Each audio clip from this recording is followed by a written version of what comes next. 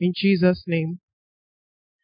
Can we ask personally, first of all, say, Lord, speak to me in this few minutes that I am going to be before your word, that you will say something to me particularly. Don't allow me to just waste this time.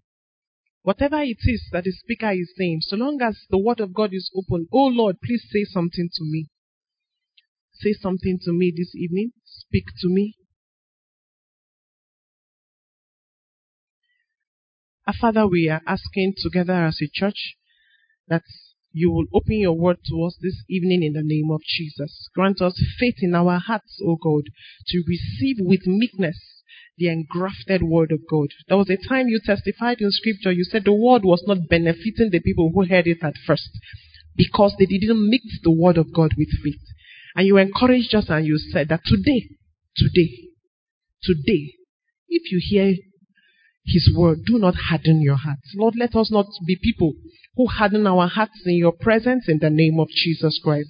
Speak to us, O God. Encourage those that need encouragement. Instruct those that need instruction, O God. Send rebuke, reproof, Lord, instructions in righteousness. The different aspects of the working of your spirit as the different faces of the people who are seated here. Lord, we ask that you will minister to each and every one of us according to our needs in the name of Jesus. Grant me utterance, I ask, O God, and also minister to me also. In Jesus' name we pray. Amen. Praise the Lord. Amen. Utilizing the authority in the Word of God is the topic that we have for discussion briefly this evening. Hallelujah. And there are a few scriptures that I would like us to just read to establish, first of all, the capacity of the Word of God. The first of them is Hebrews chapter 4, verse 12. Where the Bible is trying to describe the Word of God. Verse 12. For the Word of God is living and active, sharper than any double-edged sword. It penetrates even to dividing soul and spirit, joint and marrow. It judges the thoughts and attitudes, or some other translations will say the thoughts and intentions of the heart. Nothing in all creation is hidden from God's sight. Everything is uncovered and laid bare before the eyes of Him with whom we have to do, or with whom we will give an account. Herein is a brief description to us of the Word of God. Remember, the topic is utilizing the authority or the power in the Word of God. And the Bible says that the Word of God is living and active. It is quick and powerful. It is sharp and is sharper than a two-edged sword. And the peculiarity of this sword is that it pierces to the division of where bone and marrow meet. Where soul and spirit, I don't know if you know where that is located. Hallelujah. If they give you something and say, go and touch where the soul divides from the spirit, I doubt that that is a job for mere mortals. But from these brief scriptures, there are many other scriptures, but for the want of time, we'll just take this one as an example. You will discover that when the Word of God talks about the Word of God, it's not merely referring to this thing I'm holding in my hand. This is a Bible, is it not? When the Bible describes the Word of God, this thing in my hand is not living, is not a living object. It is a book. It is living and active. And so he must be talking about something slightly different from just the Bible. There's a scripture that we often quote, but I think it's very important for us now. It says that the letter kills, but that the Spirit gives life. And Jesus now says that the words that I speak to you, they are spirit and they are life. It gives us a quick entrance into the fact that the letters of Scripture, they actually are unprofitable to the ordinary person. They are usually not very beneficial, and that's the reason why you can have professors of CRK who have no idea of the Word of God. but they are full of the Bible. I don't know if you're understanding my... Please, if you are not understanding me, try not to misunderstand me until we get to the end. Okay? They are full of the Bible. They can quote large passages of Bible, but they do not know the word of God at all. You can even see professors of theology sometimes who don't just know letters of Bible, have dissected implications, attached church history to it, attached different things, and yet may not have any idea about the word of God. Why? Because the word of God is not a novel. It's not a good book. It's not another book. The word of God, the Bible says, is living. It is alive. Hallelujah. And so, when we are talking about utilizing the authority in the word of God, don't go away with the mindset that it is utilizing passages of Bible, because they don't exactly mean the same thing. The fact is actually that before we proceed, you can't find the word of God really outside of the Bible also. Because, like a shell of an egg, when you see the shell of an egg, and you say, oh, I want an egg. You know what you actually want is inside the egg, is it not? But when you are buying it, there's no method by which they can pour out the egg for you. You have to take the egg in the container. But when you reach your house, you have bought the egg. Everything you are looking for is there. You don't just take an egg, boil it, and just throw it into your mouth. You need to break the shell to get into the scripture. So, the Bible that we read, if you don't come to the Bible, you really cannot find the word of God. Hallelujah. Hallelujah. So, the word of God is embedded in quotes. It's located within the scriptures that we read every day. But what I'm just trying to say is that many of us we can come to it year after year, and the best we'll be touching is the letters of scripture, the shell. And we will never have broken into the scriptures. So, we're talking about the word of God. Luke chapter 10,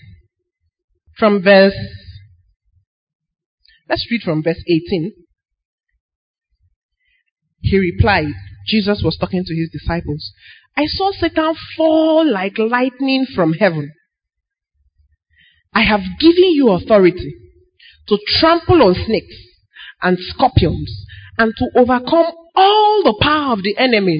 Nothing will harm you. However, do not rejoice that the spirits submit to you, but rejoice that your names are written in heaven. Let's keep verse 20 on hold. Let's talk about verse 19. Jesus was saying, I have given you. It was like people that he was doing, what do you call them? You are teaching how to teach. Let me use that example. You know, teachers, whether it is NTI, whether it is PGDE, whether it is whatever, anything you are doing that it has to do with education. When they teach you, then they do a session they call what? Teaching practice, is it not? And the disciples had gone for a teaching practice, in quotes. And when they returned back, Jesus made a very interesting statement. He said that he has given them power. You know, they were telling him how, the thing you said to us worked, as we just did like this happened, as you just did, and the people were so amazed, and they were just saying, Jesus, now wow, your power is very strong. In fact, and Jesus was trying to tell them, he said that actually, what you didn't even appreciate, that it's not just power to do this one, do that one.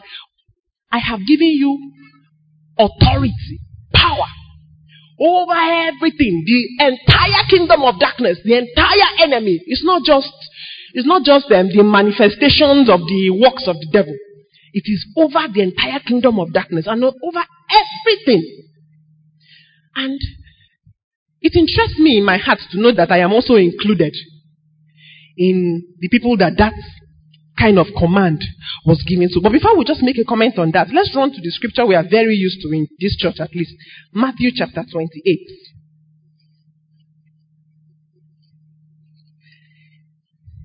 I read from verse 19. This is now when Jesus... Now let's read from verse 18. Then Jesus came to them and said, all authority in heaven and on earth has been given to me. Therefore, go and make disciples of all nations, baptizing them in the name of the Father and of the Son and of the Holy Spirit, and teaching them to obey everything I have commanded you. And surely I am with you always to the very end of the ages. We see what looks like, in my normal self, I will describe them as overstatements. How can Jesus be making such a large statement, such a big statement? And particularly if I want to now judge it with personal experience of myself and maybe people very near to me, I'll say, well, this thing that Jesus is saying is a good idea somewhere. But I like to encourage you, brethren, that it is not just a good idea, it is the word of God. And the Bible was describing, or is describing for us, the power and the authority that lies in the word of God. So the interesting question to my mind is, why am I unable to tap into that kind of thing? Why am I unable to utilize the authority in the word of God? What keeps me from having this kind of attending power as my normal everyday life? Maybe we have testimonies of once in a while, if I want to remember the power of the word of God, I say, God, my mind may run to 3 years ago, 6 years ago, last 2 months, why is it not an everyday experience for me? For want of time, I'll just paraphrase this story. Peter and John were going to the temple to pray. And we know the story of the man at the beautiful gates that they met. He just asked a simple question, as usual as he had always done. Possibly not the first time they were even seeing him there. He said to them, give me money. But on that day, Peter just looked at him and said, silver and gold I have not. Well, just another aside, for those of us who think that it is unspiritual to have no silver and gold in your pocket, Peter had no silver and gold to give the man. That's not even money for, money for beggar is not good money, it's not correct money, 20 naira, 50 naira, 100 naira. But he had nothing. Maybe he put his hand in his pocket, removed his pocket like this, put his hand inside the other one, removed it and say, bros, nothing. But I have something that I want to give to you. In the name of Jesus, rise up and walk. Before we continue that story, Revelation chapter 19. Can we just quickly run there? There's an interesting intermix of the use of these phrases. And the Bible helps me by this Revelations 19:13. Okay, let's read from 11. I saw heaven standing open, and there before me was a white horse, whose rider is called Faithful and True. With justice he judges and makes war. His eyes are like blazing fire, and on his head are many crowns. Without going further, who are we describing here? Sorry? Hallelujah. Okay? He has a name written on him that no one knows but himself. He is dressed in a robe dipped in blood, and his name is what? His name is what in your own scripture? The Word of God. That's his name. Hallelujah. So when Peter came to this man and said, in the name of Jesus, rise up and walk. Don't be imagining that it was just there's a way we use the name of Jesus nowadays. If I'm going and I just hit him, hi Jesus. That one is not the word of God. It's not that type that we are talking about. Or if I'm inside the car now and fear rises in my heart. If you hear Jesus inside the bus, 3/4 of the people who say Jesus, they're just exclaiming really. It's just fear manifesting itself. A few of the people may actually be talking to Jesus and may actually be referring to Jesus. But the most of us, it has become a byword on our lips. You are giving me a word, sir. It has become, just something we just say. Hey Jesus, hey Jesus, and not that kind of thing. That is exclamation. But his name is the Word of God. And Peter said to him, not in the usual use, but in the name of Jesus Christ. And I perceive that statement can also be rewritten as, by the authority in the word of God. Because his name is the word of God. I command you, rise up and walk. That was a man utilizing the power of God. Utilizing authority in the word of God. And I didn't see him preparing for it. I didn't see him having a particular session of praying and fasting and kabashing session as he, shake his shoulder and prepare that today, the demons will see, the demons will know. No. He was just going about his normal business. And without plan. Remember his agenda when he left his house was to go and pray. He just went at the hour of prayer to go and pray. Without planning, suddenly there was a small crusade and he turned. Remembering the instruction that Jesus also gave in Matthew chapter 28. He said, all authority has been given to me in heaven and on earth. Therefore, meaning as a result of this now, therefore, go and make disciples. So, as the authority in the word of God raised the man that was crippled, the same authority also was put into use. And he began to preach. And that day, thousands of people came to the Lord unplanned. Hallelujah. Why are we not able to move around with our lives normally? And we are utilizing the authority in the word of God. As I was just thinking about that, a few things came to me. And the first one is that many of the people, or some of the people, who are making attempts at using authority in the word of God have no such rights. They have no such rights because the word of God is not available for everybody. It is those of us who are sons of God, those of us who are children of God, not just those of us who are attending church, but those of us who have handed our lives over to God, and God is running our lives, that have capacity to use the word of God. I use that word use in quotes because the word of God is actually not to be used.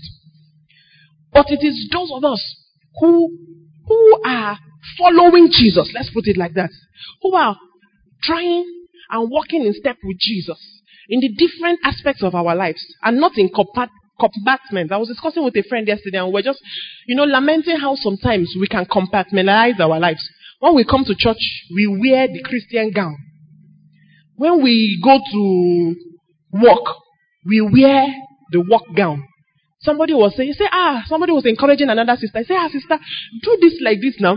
Since you are a Christian and you are in this profession, shouldn't you exhibit the life of Jesus? And she said to her, no, that is not how it is done here. Oh.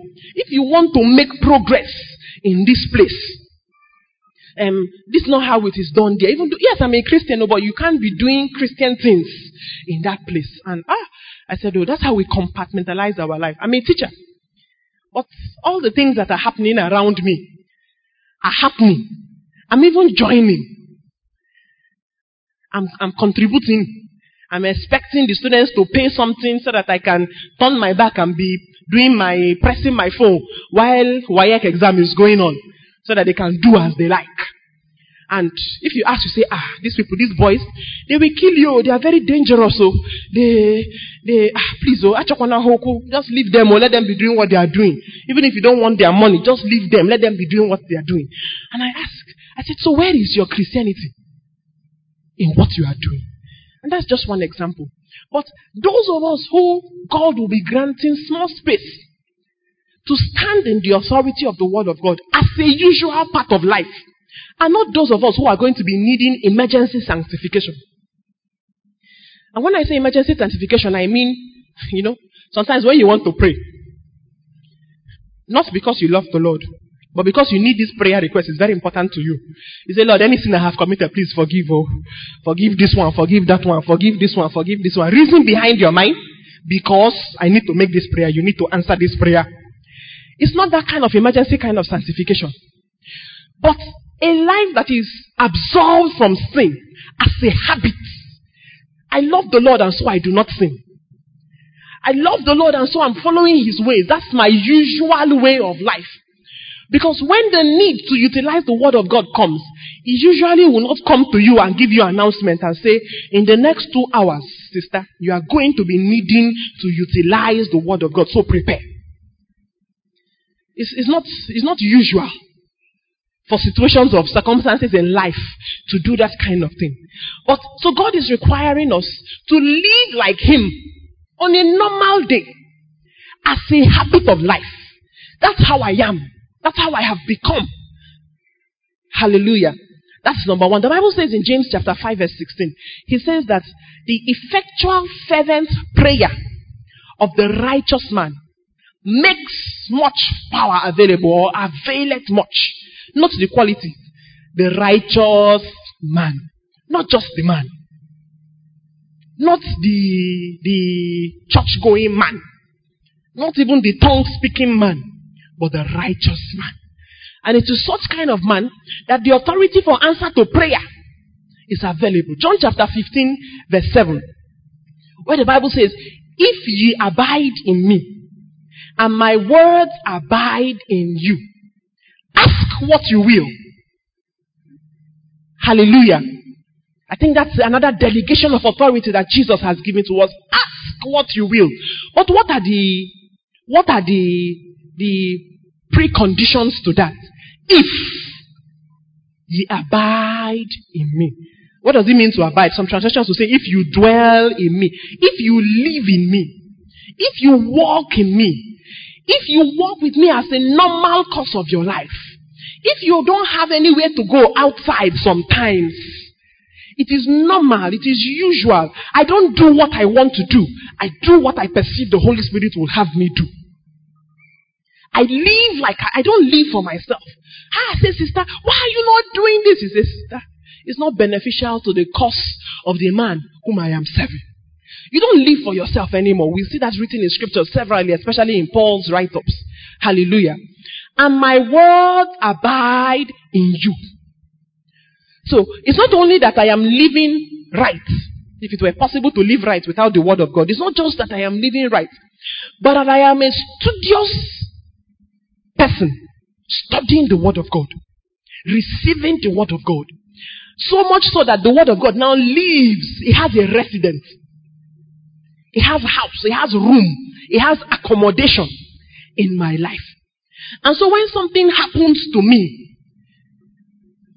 you don't behave like my patient. I had a patient, a very serious gingium sister. And as she lay on the operating table for us to operate, suddenly we came, and I just wanted to greet her. But before I came in there, we were trying to put a line for her. I knew it can be a bit painful. So I just came and touched her arm and said, sister, Jesus! So I said, what's the problem? What's the problem? She said, hey. Oh. I said, sister, why are you so afraid? I was just tapping your hand. She said, hey.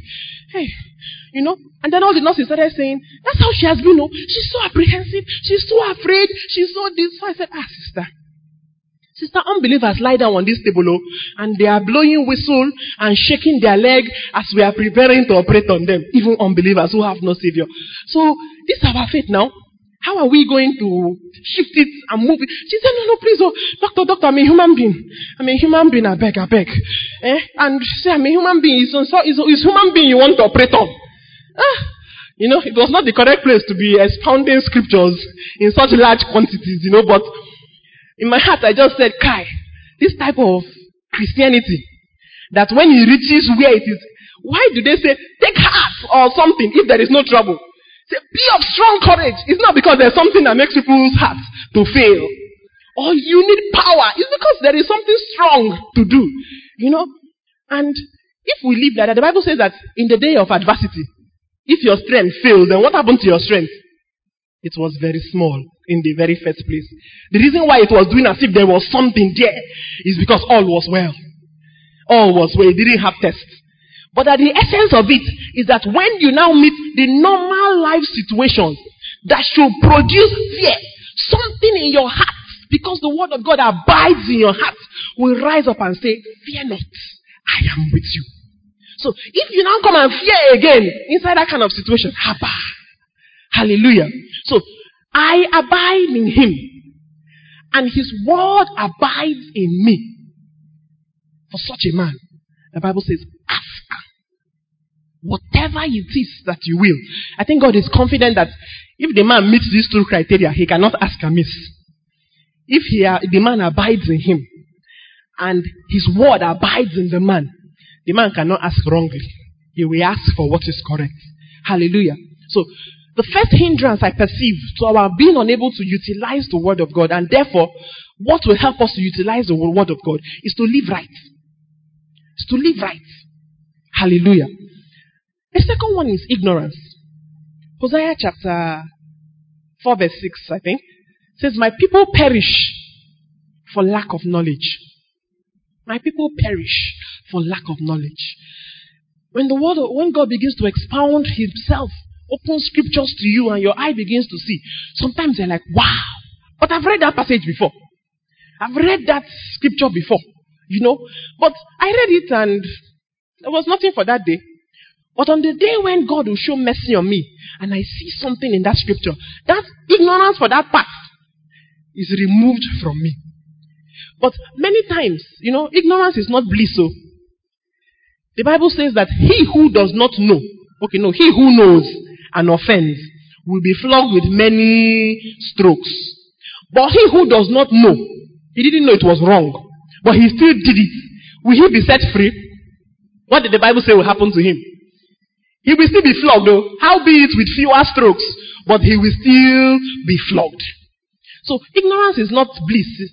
It's not somebody told me that he used to say when he was an unbeliever, he won't enter church at all. So that on that day, when God is saying, God, but I didn't know. I had no idea.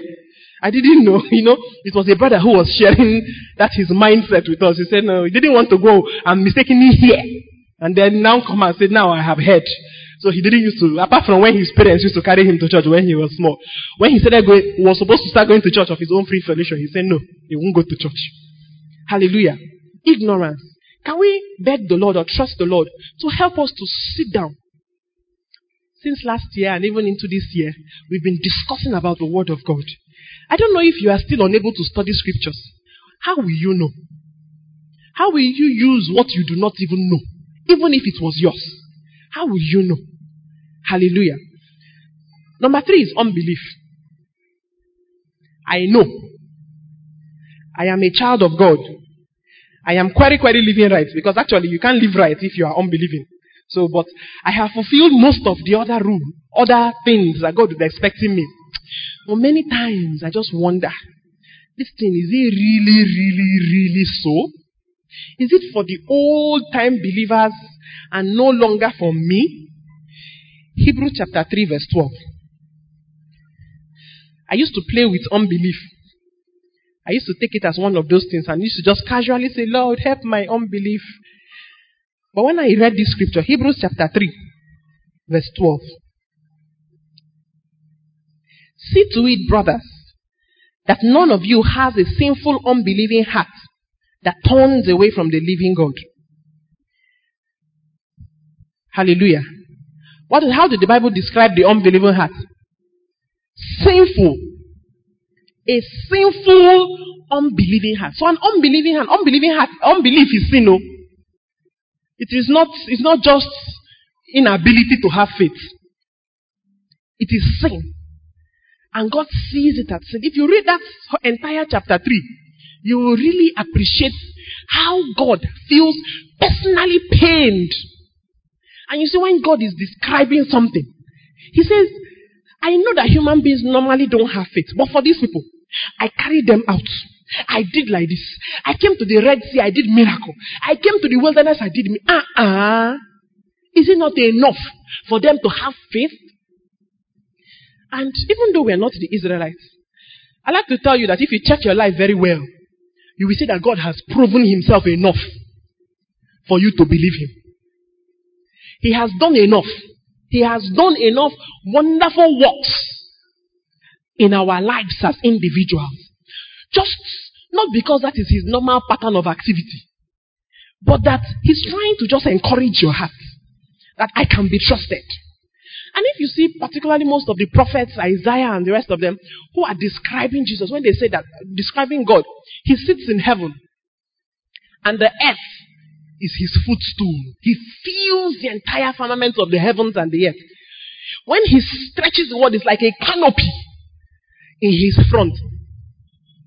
He holds the oceans in the palms of his hand.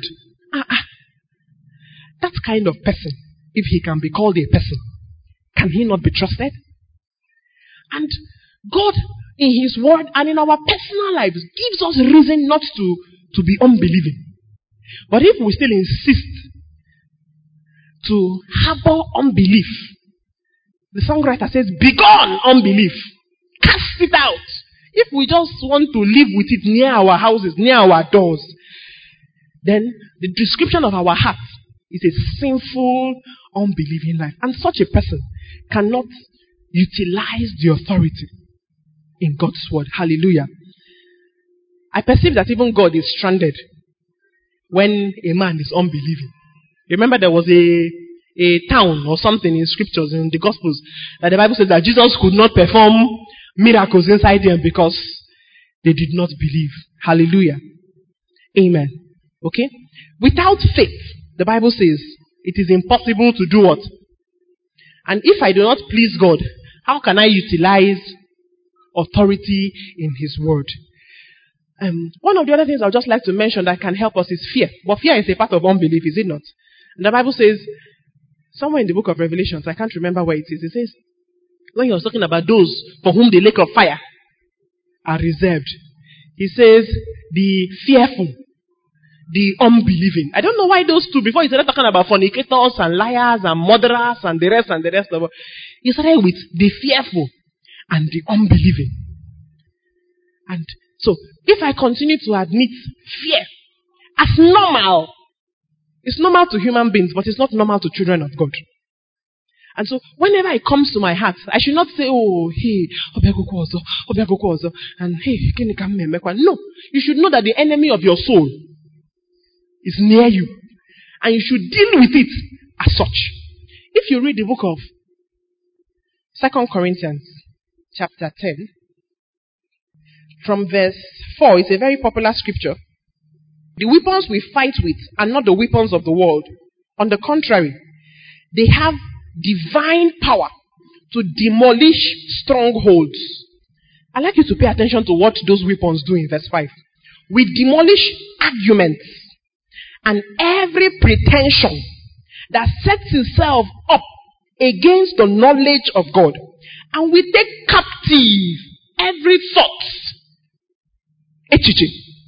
to make it obedient to Christ. You know, sometimes when we think about the weapons of our warfare, we think that it is, let us start to bind devils and cast devils. And that's what the weapons are. The primary one that the Bible describes for us are war against the things that happen in our minds. Arguments that raise up. You know, for Eve, he said, did God really say? And sometimes you know that it comes into your heart, doesn't it? He said, does this thing really, really matter? Is it really wrong? Can God really even do this thing that they are saying that God can? Those are thoughts that are disobedient to Christ. And you need to utilize the weapons of our warfare to cast them down, to destroy them, not to sit down under them and say, "Oh, queer,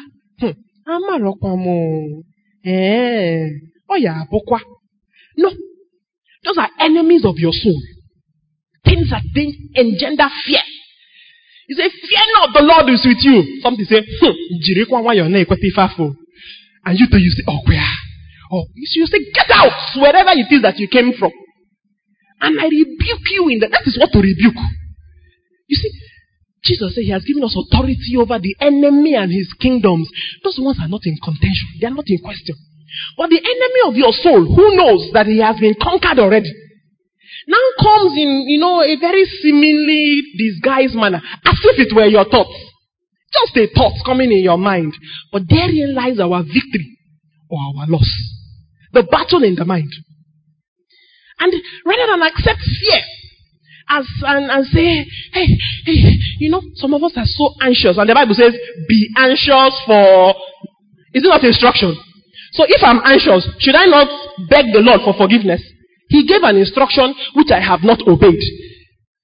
Then if you now rise up, the devil will now say, but if you are not anxious for, who will be anxious for you? You say, Shebi? Hey, now wow, what am I going to do? What am I going to do? You have just displayed disobedience and you are looking for reason to explain it instead of attacking it for what it is. If we are going to be utilizing the power in the word of God, sisters and brothers, we will need to believe God and his word. We will not allow rationalization of the mind. We will not allow things that cast doubts, that want to bring coverings onto those kind of things. And the last thing that I think is part of the problem is prayerlessness. We do not like to pray. You know, this job I'm doing is a very simple one, to preach. Anybody can preach. Everybody can preach. We just carry Bible. Share is to open Bible and be reading. You be reading it and be doing. It does not show spirituality at all.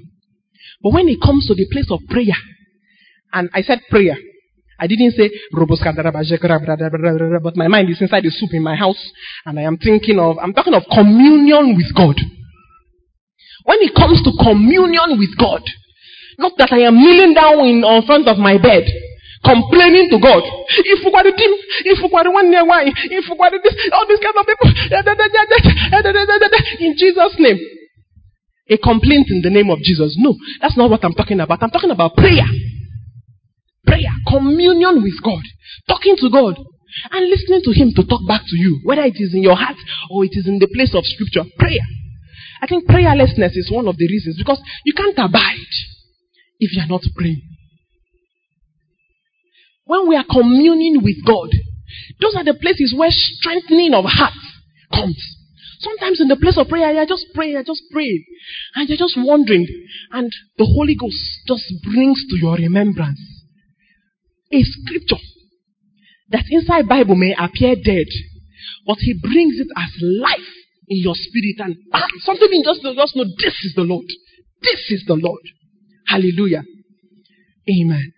As we want to pray, I'd like you to just check your heart and to just ask yourself a few questions. Do I really believe God? Do I really believe God? And if I believe him, why am I running my life myself? Why don't I have confidence that he can run it and that he won't crash it? Why don't I have confidence that if I leave it completely to him, even though I may be jeered by people and it will appear that I am having apparent loss, but I know whom I have believed in. And I'm persuaded that he is able to do that which he has said about me. I'd like to ask you, are you utilizing authority in the word of God as a normal part of your life, as it should be? Some of the things we mentioned, are there any that you need to talk to the Lord about?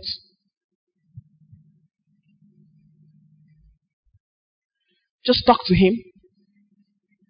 My faith has found a resting place, not in device or creed. I trust the ever-living word. His wounds shall plead for me. I need no other argument. I need no other plea.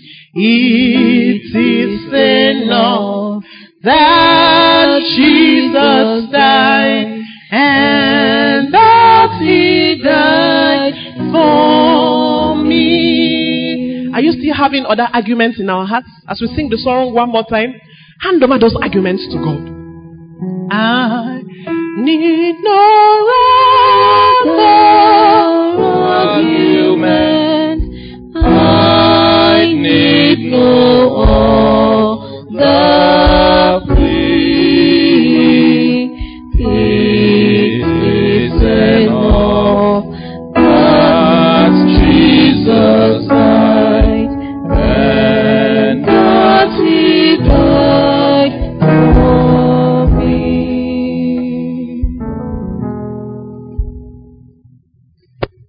Father, of a truth, we give you thanks. Lord, we need no other argument. Father, we run even under the cover of your love, under the banner of your love.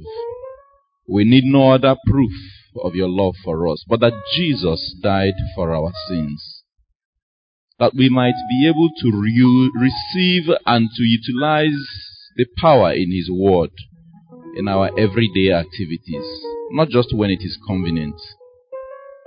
Thank you, Father, for answers to our prayers. In Jesus' name we have prayed.